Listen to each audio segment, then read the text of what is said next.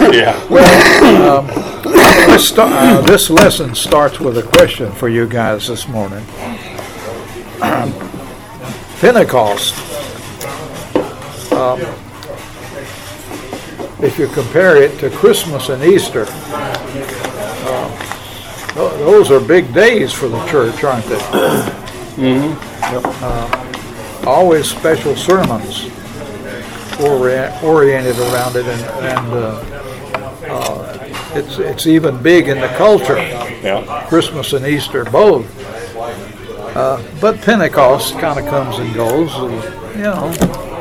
and sometimes, I think in churches I grew up in, it would come and go, and no reference to the fact that it was Pentecost or the anniversary of Pentecost. But the Pentecost, if you think about it, the birth of Christ was important. Him coming to earth and being with us on earth. And of course, Easter, his death and his resurrection are very, very important. But if you think about it, Christ said, I will send you another comforter. That actually the coming of the Holy Spirit is, in a sense, something, as far as we're concerned, more important than the fact that he was on earth at one time. Because, it's the advocate we have with us now today, right? So why is that? Any of you got a thought on that? That's not really emphasized that much, is it? Not really. No. I think that one of the reasons is because for so many years it was referenced as the Holy Ghost, okay, as opposed to the Holy Spirit. Yeah. And I think that had a connotation where people didn't want to associate with that kind of thing, that unearthly kind of thing, That really kind of led to a misunderstanding of what it was all about. Yeah, and they didn't want to have to explain it. It was a little too much for. Maybe there wasn't a pagan holiday to celebrate. Yeah. At that 50 days after Passover. As there was in the Roman world. Well,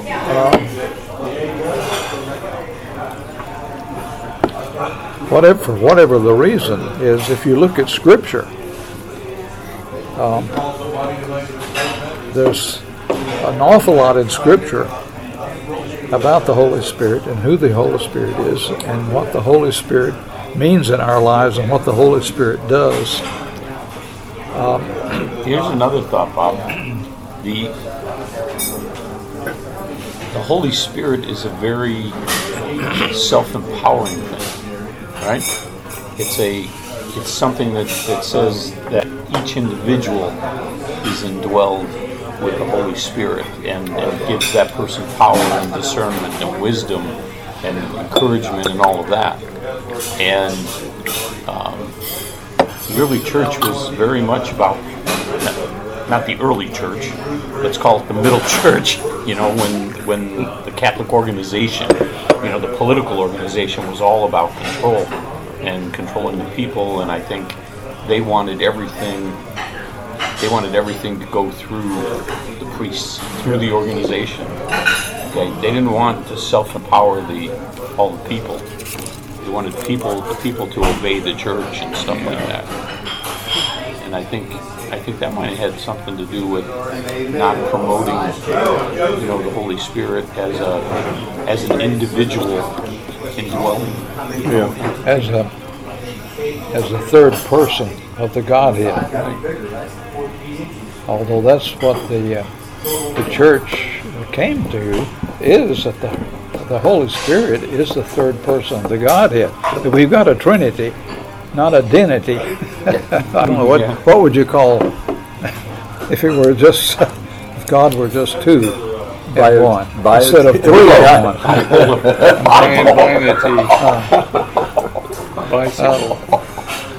But the Spirit of God referenced over and over again in the Bible, and it was by God's Spirit that the prophets, first of all, the prophets themselves, the Word of God came through what? It came through inspiration. Inspiration. In fact, the word inspiration comes from the word Spirit. Inspiration. Inspired. The Spirit in. Even that first references to that prophet, that kind of reluctant prophet back in the book of Numbers, Balaam. You remember Balaam, who prophesied about, even though he probably didn't want to, the Spirit led him to prophesy that for Israel's welfare. Isaiah 61 and verse 1, which is quoted by Jesus himself a little later, I think over in Luke chapter 4.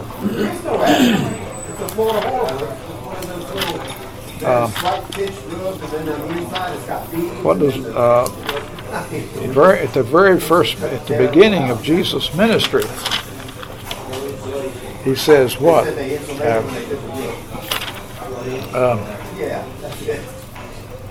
When he was asked to speak at the synagogue very early in his ministry. One of the first times he got in trouble, you mean? Yeah. He unrolled a scroll of Isaiah. This was Isaiah 61. And in verse 18 and 19, what does he say? Somebody have that? I don't have verse 18 or 19 in mine. Mine ends at 11. Yeah, mine too. No, he's not talking about Isaiah, he's talking about in Luke. Oh, in Luke. Yeah. Oh. Well, Yes. it's from Isaiah 61. Yeah, Isaiah 61:1. That's verse 1. Yeah, the Spirit of the Lord is on me, Right. because He has anointed me to preach the good news to the poor. The ministry of Jesus was the ministry of the Spirit, the power of the Spirit, God working through Him. By the way, let me back up a little bit to last week. You know, we were talking about the two natures of Christ. How can you have a divine and human nature in this one Same person, without some kind of split personality? And I think we didn't pay enough attention to that passage in Philippians. I'm kind of switching gears on you guys now, but I got to thinking about this, that maybe we should have paid a little more attention to what he says in Philippians chapter 2, where he talks about Christ Jesus being in very nature of God, or in the form of God, and on an equality with God, right? But that's in past tense. He was on an equality with God. But look at verse 7. He made himself nothing. King James Version says he emptied himself, doesn't it? Any of y'all have a King James? Right here. Verse 7. But made himself of no reputation. Made himself of no reputation. And upon him the form of a servant, and was made in the likeness of men. Yeah. I thought one of the translations translated that he emptied himself. But basically that's what he did. Right. He made himself nothing, and he took the nature of a servant. Right. And humbled himself. So in a sense, it was like he gave up all the prerogatives of deity. He just gave those up. Right.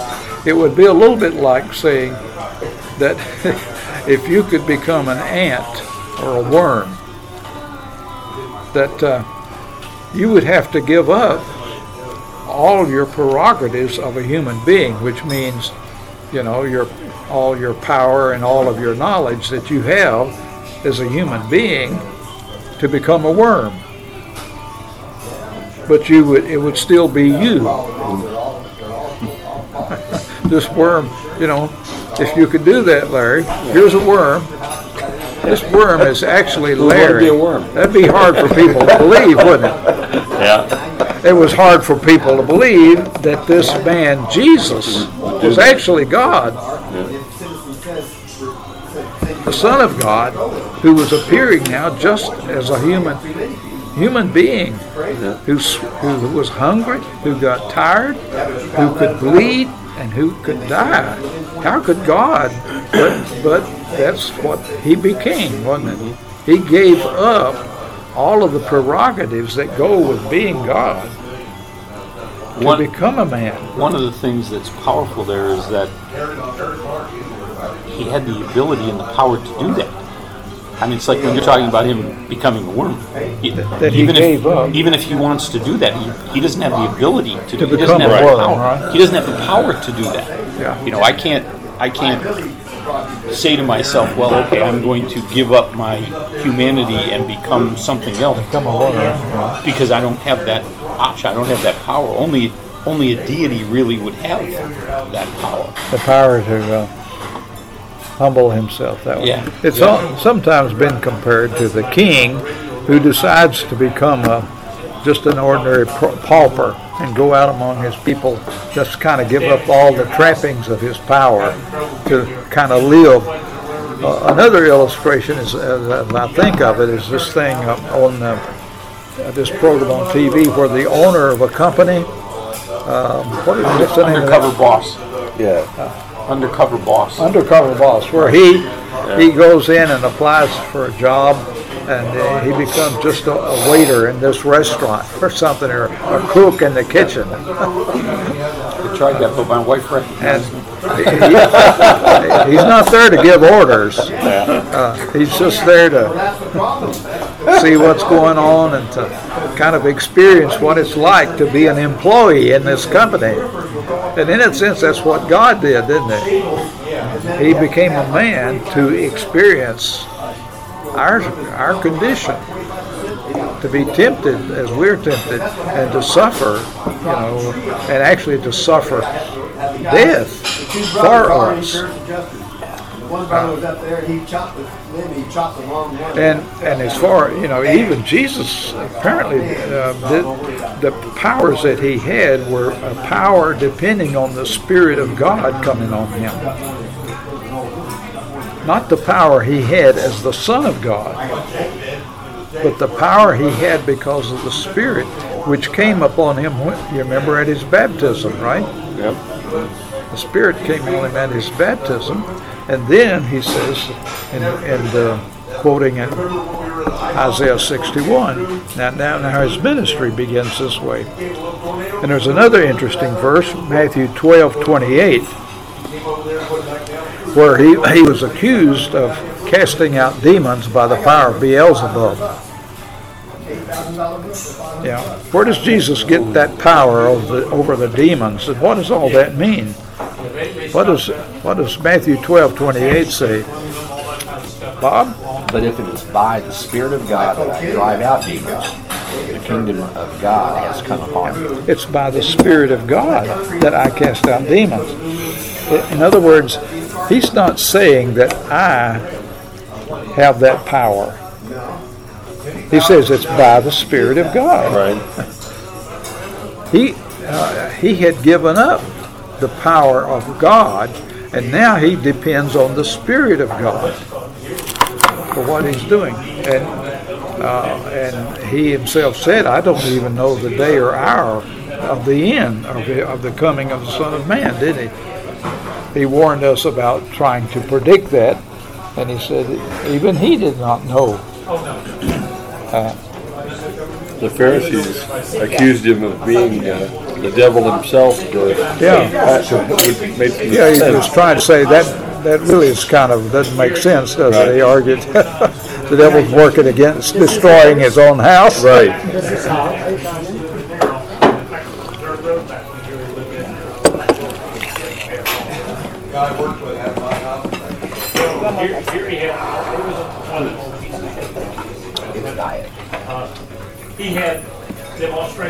Interesting how he elevates the Spirit in 12:32, where he says, anyone who speaks a word against the Son of Man will be forgiven, but anyone who speaks against the Holy Spirit will not be forgiven, either in this age or in the age to come. Well, that would raise a dispute here that we could talk about for a long time. The unforgiven sin? Yeah. Okay. In other words, you could Did you make a diet? you could curse Jesus, right? It says. You could be forgiven of that. In fact, Jesus on the cross prayed for the forgiveness of the people who cursed him. And that's possible, isn't it?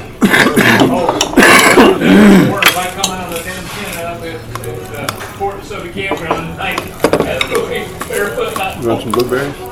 No thanks, I'm good. I brought some stuff. Oh, look at that. Dates. You got I like dates. Walnut.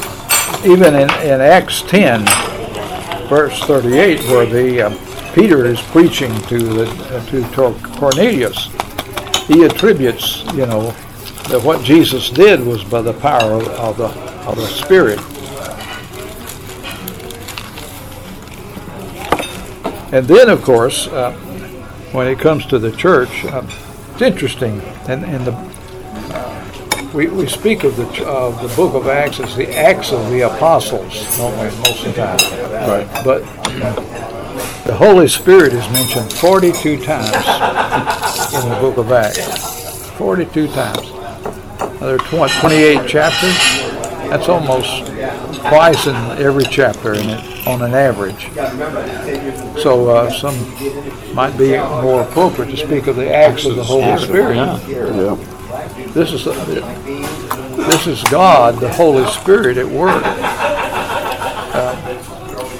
Of course, the Spirit was poured out on Pentecost, and Jesus had indicated, earlier that they needed to wait for that. And he had promised them in the book of Gospel of John that this would be another Comforter, another Advocate to be with them. It was like Jesus himself is present now. How? He's present with his people through the Holy Spirit.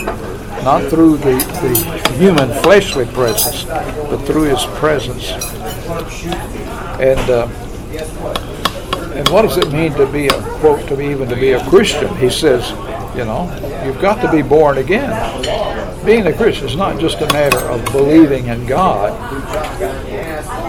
or it's certainly not a matter of trying to obey the Ten Commandments. You've got to be born again.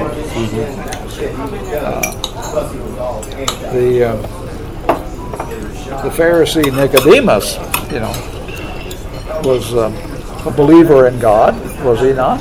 I'm sure he was a believer. He was a believer. Was he trying to obey the commandments? He certainly was, wasn't he? But Jesus, that's not enough. You have to be born again of water and the Spirit.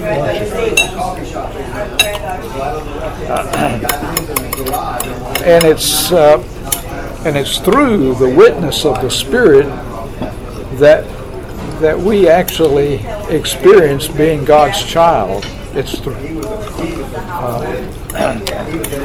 Romans 8:15 through 16.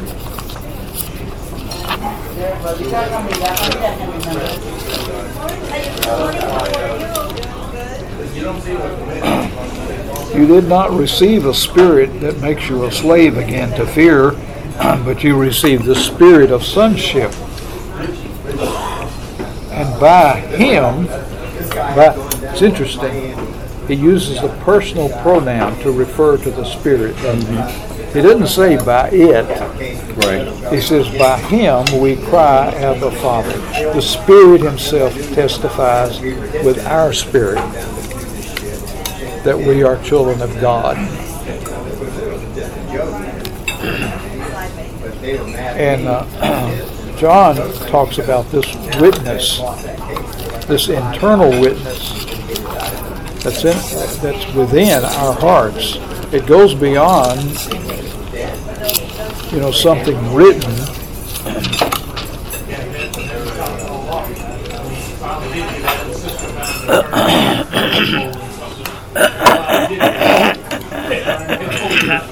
Excuse me.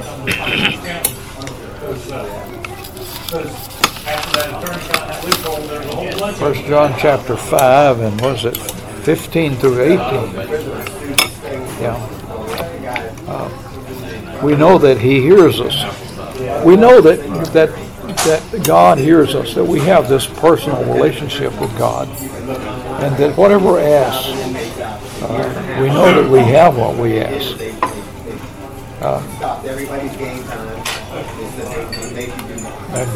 This is really beginning in verse 18.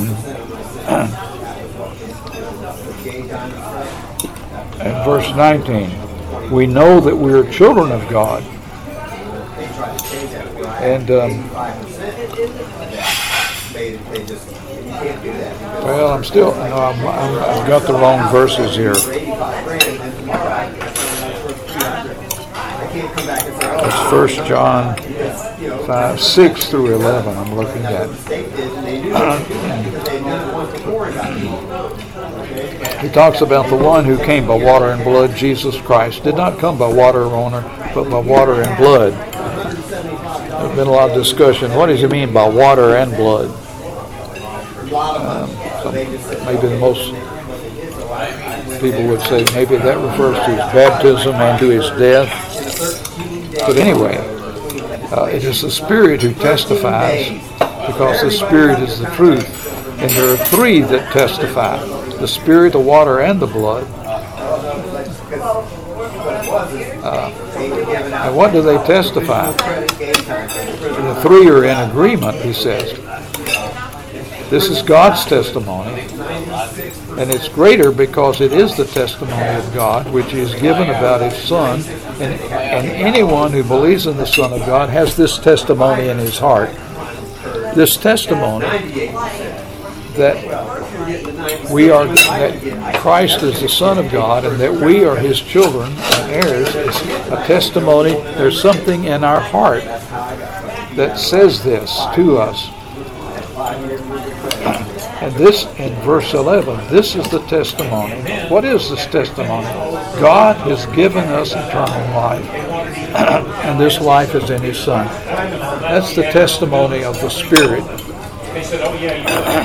And he says the water and the blood. Whatever those mean. But it's through the Spirit of God that we have assurance that you can experience the testimony in you that you have eternal life. It's through the power of the Holy Spirit that we are empowered to act as Jesus was empowered to act. The gifts of the Spirit are various powers to perform service to the glory of God and for the building up of the body of Christ. And then there's also the power of the Spirit to live the kind of life. How is it possible even to do what God wants us to do, to be the kind of people God wants us to be? We don't do that by our own willpower. The 12 steps in AA have it. The first step says we admitted that we were powerless over alcohol and our lives have become unmanageable. The Christian life begins with a statement: we admit that we are powerless over sin. And our lives are a mess. You know, the world going to hell in a handbasket, that's sin. And it's sin in each an individual, isn't it? It's not just the politicians, it's in all of us. And we're powerless over it. We've become slaves to sin. But we came to believe that there was a power greater than ourselves. That's step 3. We came to believe there was a power greater than ourselves that could restore us to sanity. And the New Testament teaches, of course, that power is the Holy Spirit, isn't it?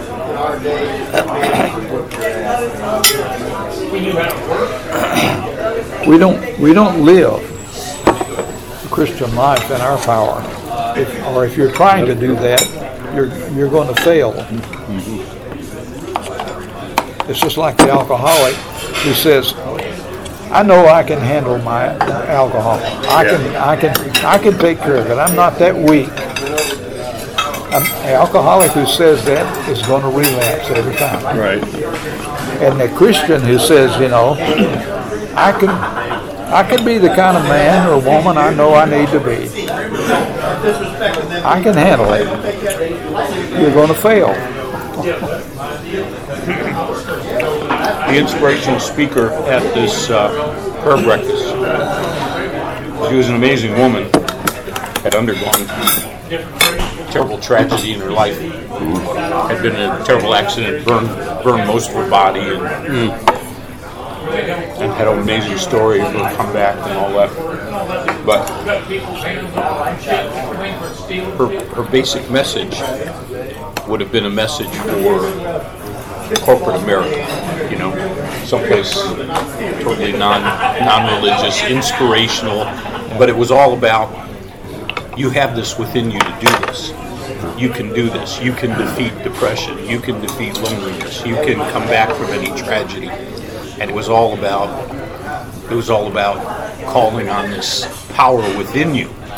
Okay? Now if you were to name that power the Holy Spirit, that would be one thing. But she certainly implied in this message that each of us has that power within us, in and of ourselves. Which I thought was a strange message for a person. Did she claim you have that power within you to avoid sin in your life? No, there was no. She didn't claim that you have that power. No, and she didn't even claim that power is not of you. That the power that you have within you is given to you by the Holy Spirit or by God or by No, there was none of that. It was strictly self-awareness, Oh, you got enough coffee. I got enough. I'm good. Touch it. Thank you, dear. Now it's perfect. Right. There you go. Just right. Just right. I'm okay. I already had a refill. You okay on yours? Thank you. Which, of course, is the message of the world. It's the message of the devil. You can do it. You can do this. You know. You can do this. You can be Anything you want to be. You can be anything you want to be. You have the power. You can sit on the throne. You don't have to give that throne up to someone else. You can do this. It can be a lonely throne. Well, there are some natural powers that are given in creation that we do have. You don't need the Holy Spirit in order to learn the multiplication tables. I don't believe. Really? You only need what God has already endowed you with. Yeah. Right. If you've been endowed with these abilities. Right. You already have a So what we're talking God-given about gifts. is the power to serve God by building up the church through the gifts of the Spirit and the fruit of the Spirit, love, joy, peace, long-suffering. Those things are only by the power of the Spirit of God. Those are not natural. Those are not naturally within our power. The fruit of the Spirit. Another interesting, important thing about the Spirit is that it's kind of there are two verses that say this, Galatians or Ephesians 1 and in Ephesians 4, Ephesians 1:13 and Ephesians 4:30, that the Holy Spirit is a down payment or an earnest. I think the Greek word is arrabon. It's like the earnest money you give when you make a decision to buy a house. That's the kind of guarantee that you're really serious about this and you're going to follow through. Although I recently made a down payment. Yeah, we heard about that. But I don't think God is that fickle. Thank goodness, huh? So he's given us a down payment. All right, on our being our children of the life to come. He has lived to say Eternal life. happy life, happy life. Good morning. Hey, Bill, how you doing? Good to see you. Good morning. Good morning.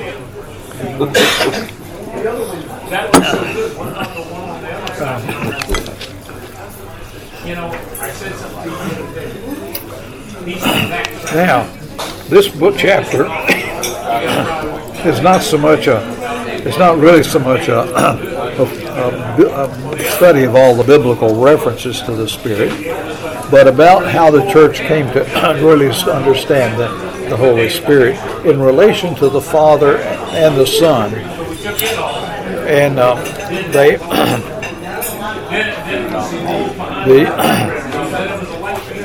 is there really a Trinity? Is the Holy Spirit a person, a distinct person like the Father and the Son? And obviously the Bible talks about the Spirit, even and the Holy Spirit given to the church. What evidence do we have in the New Testament where it looks like that they are equal and there is a real Trinity, Father, Son, and Spirit? Well, there's a couple of references here.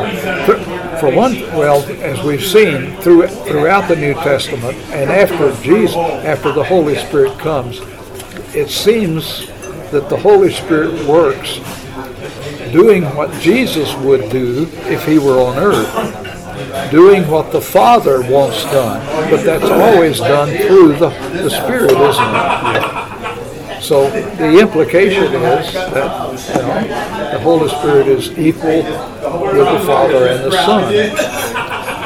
And then you have this verse in 2 Corinthians where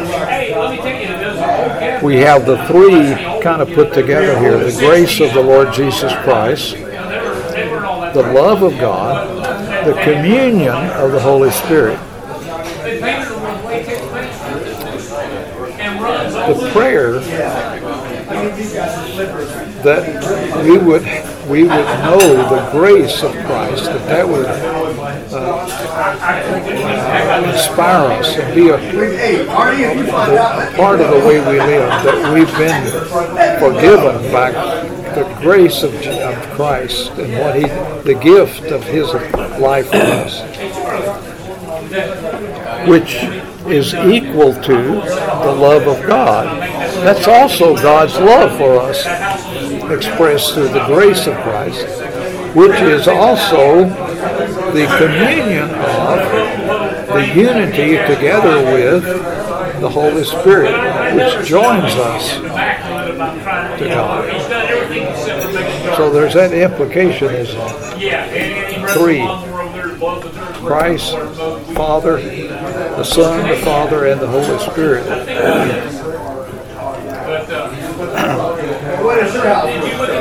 And if you look at all the New Testament references,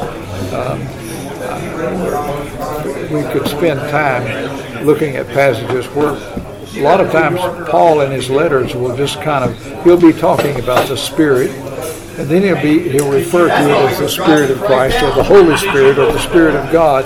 It kind of just goes from one to the other, as if these are really the same. The Holy Spirit is also the Spirit of Christ.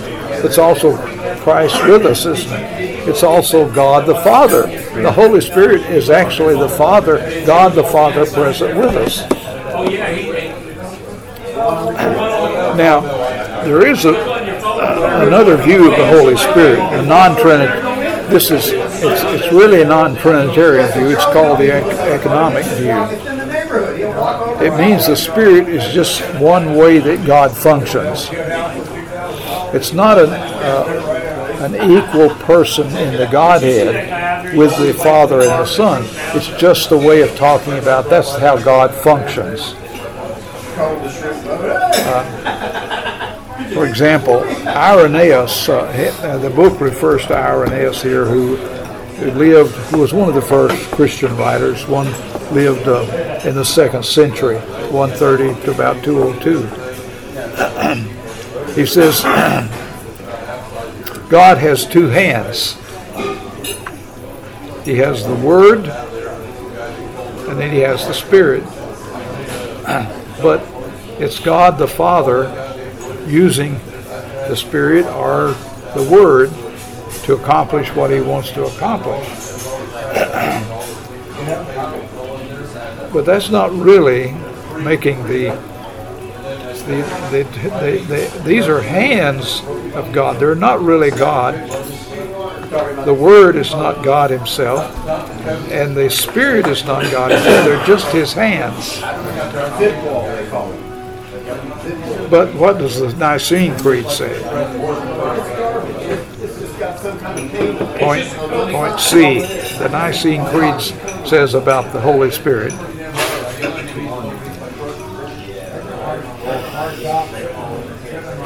We believe in the Holy Spirit, the Lord and life giver, who proceeds from the Father, who is worshipped and glorified with the Father and the Son, who spoke through the prophets. And so on. Okay. And so on and so on. He is worshipped and glorified with the Father and the Son. Yeah. And he's referred to with personal pronouns time and time again.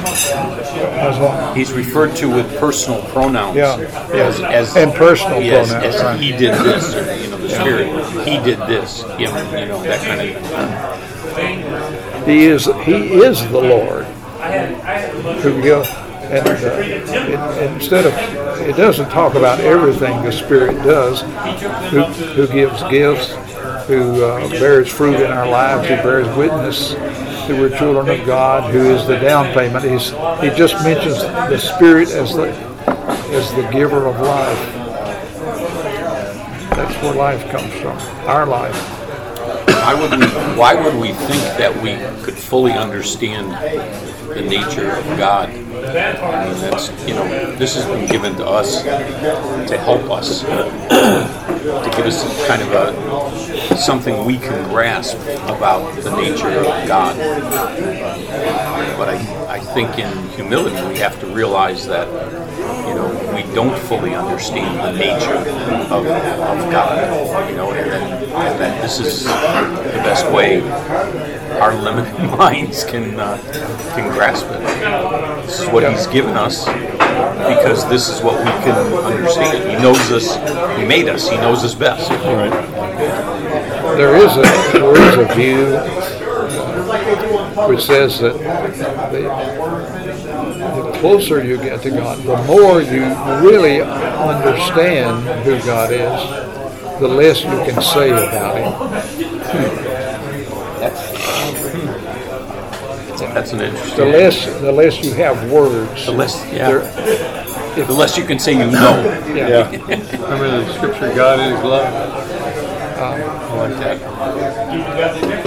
So it's not, knowing God is not just having a lot of words about God, but once you really know God experientially, the closer you are to God in reality, the more you feel like keeping your mouth shut. Yeah. The more you realize words aren't going to do it, right? The more you realize how ignorant you are. Yeah, really. Yeah. That was kind of the experience of Job, wasn't it? Right. Yeah. When God said, "Where were you when I did this and this and this?" Job doesn't really have a lot to say at the end, does he? And he was rewarded for keeping his mouth shut. Yeah. Well, let's look at these two quotations. These are very important early Christian teachers. There are two Gregories, Gregory of Nyssa and Gregory of Nazianzus. Both lived in the 4th century, about the same time. The first one, Gregory of Nyssa. Read that, Bob. All other things are performed equally among the worth by the Father and the Son and the Holy Spirit. Every grace and virtue, guidance, life, consolation, change into immortality, passing into freedom, and whatever other blessings there are that come down to us.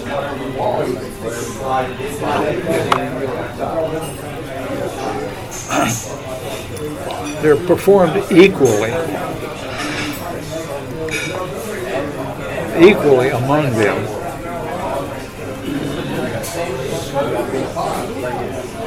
And what does Gregory of Nazianzus say about that?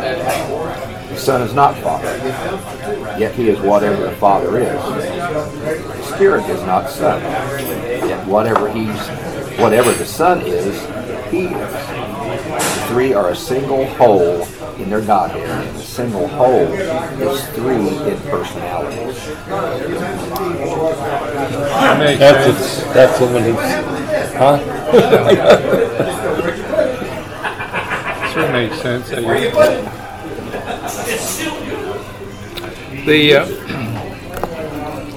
There is one other verse which talks about the distinct personality of the Holy Spirit in the book of Ephesians, where Paul says not to grieve the Holy Spirit. You don't grieve an impersonal force. The Holy Spirit is not just a force or a power. You can't grieve a power. Right.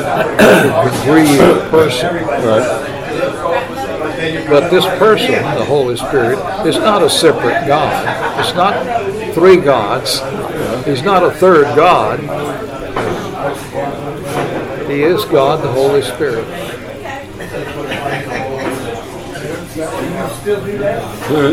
There's mud. That's something I've hard to understand. I think that explains it better than I've ever heard it, though. Zianus. I believe there's a lot of things in the Bible that we don't really understand. Hopefully, someday it'll all be clear to us.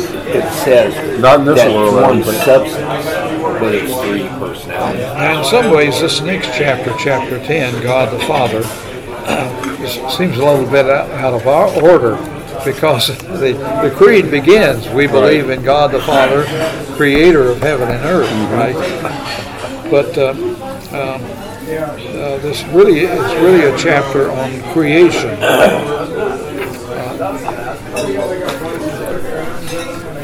And the work of God in creation. And then we start talking about the redemptive work of Christ and how the early church understood that. Even then, in the beginning of Genesis, it says, and the Spirit of God was moving above the waters. Yeah, the Spirit of God was active in creation, wasn't it? And of course, it was by the Word of God that all things were made. In other words, God in His Trinitarian essence, in His Trinitarian substance, was the Creator, but it's primarily attributed to God the Father, but it was also through the Word and the Spirit. They were not separated. It's interesting that Genesis, written well before Christ in the New Testament, and before the Jews even acknowledged a Trinity, three persons. They were so monotheistic, fiercely so. And yet, the very beginning of Genesis talks about the Father, the Spirit, and the Word.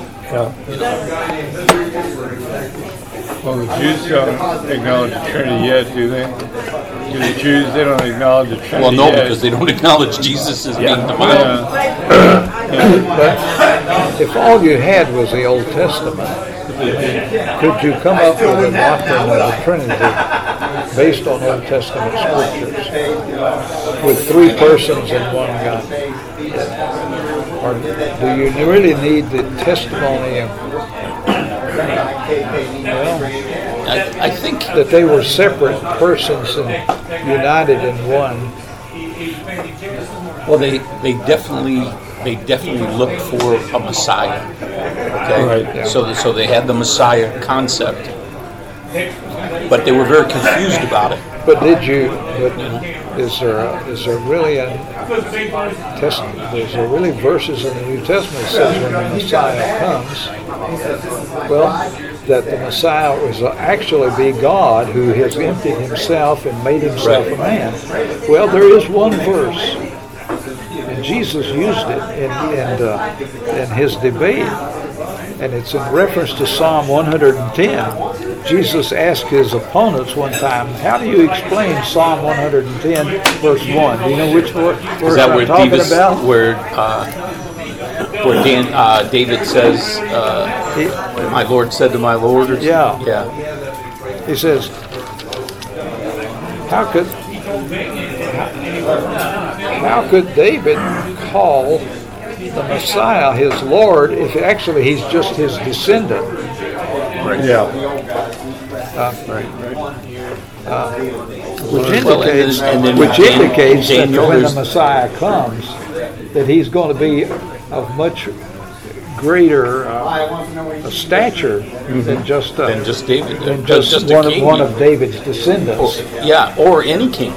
Yeah, And then there's Daniel it's Psalm talking about the 100, fourth man in the fire. 110.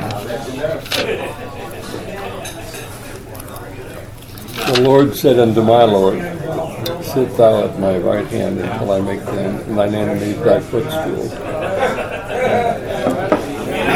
He's called it my Lord. That means David's Lord. Right.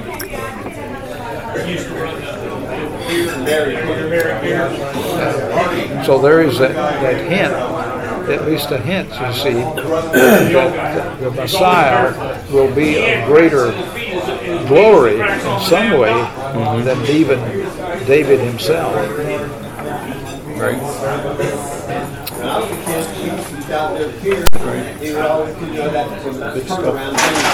Well,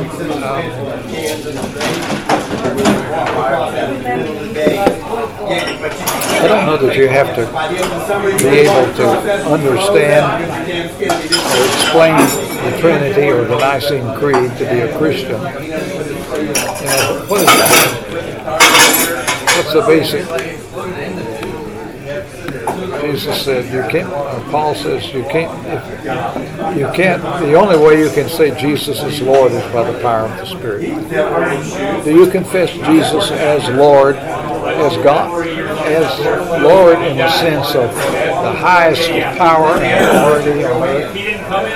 Which means you're confessing Him as the authority of God, right? You really only should worship God. But if you confess Jesus as Lord, as the authority, then isn't that really what it means to be a Christian? That you submit to Jesus Christ. You give your life to Him totally. The submission is the key, right? Yeah. And even then, if you and that doesn't say much about your how much understanding do you have to have? How much of the Bible do you need to know to say, I will follow Jesus. And if you say that, if you say I will follow Jesus, then you have to at least acknowledge his statements. I and the Father are one. Yeah. Okay. I mean, he said it. Yeah, So, whatever. So either But if you're going to follow him, you might not have a knowledge of all of that, though. There are a lot of, there's a lot of, and that doesn't mean it's not important to learn to become to greater knowledge. But what's really important is that you can memorize the New Testament and still not be a very good follower of Jesus. Jesus said himself, he said to the Pharisees, you think you have eternal life. You study the Word because you think in them you have eternal life. You're going to kind of do what God says, but you won't come to me. That's where the life is, to come to Him, isn't it? So it's important to keep in all of this discussion, of what really is of most importance is not how smart we are, but how obedient we are. Right. Amen? Yeah.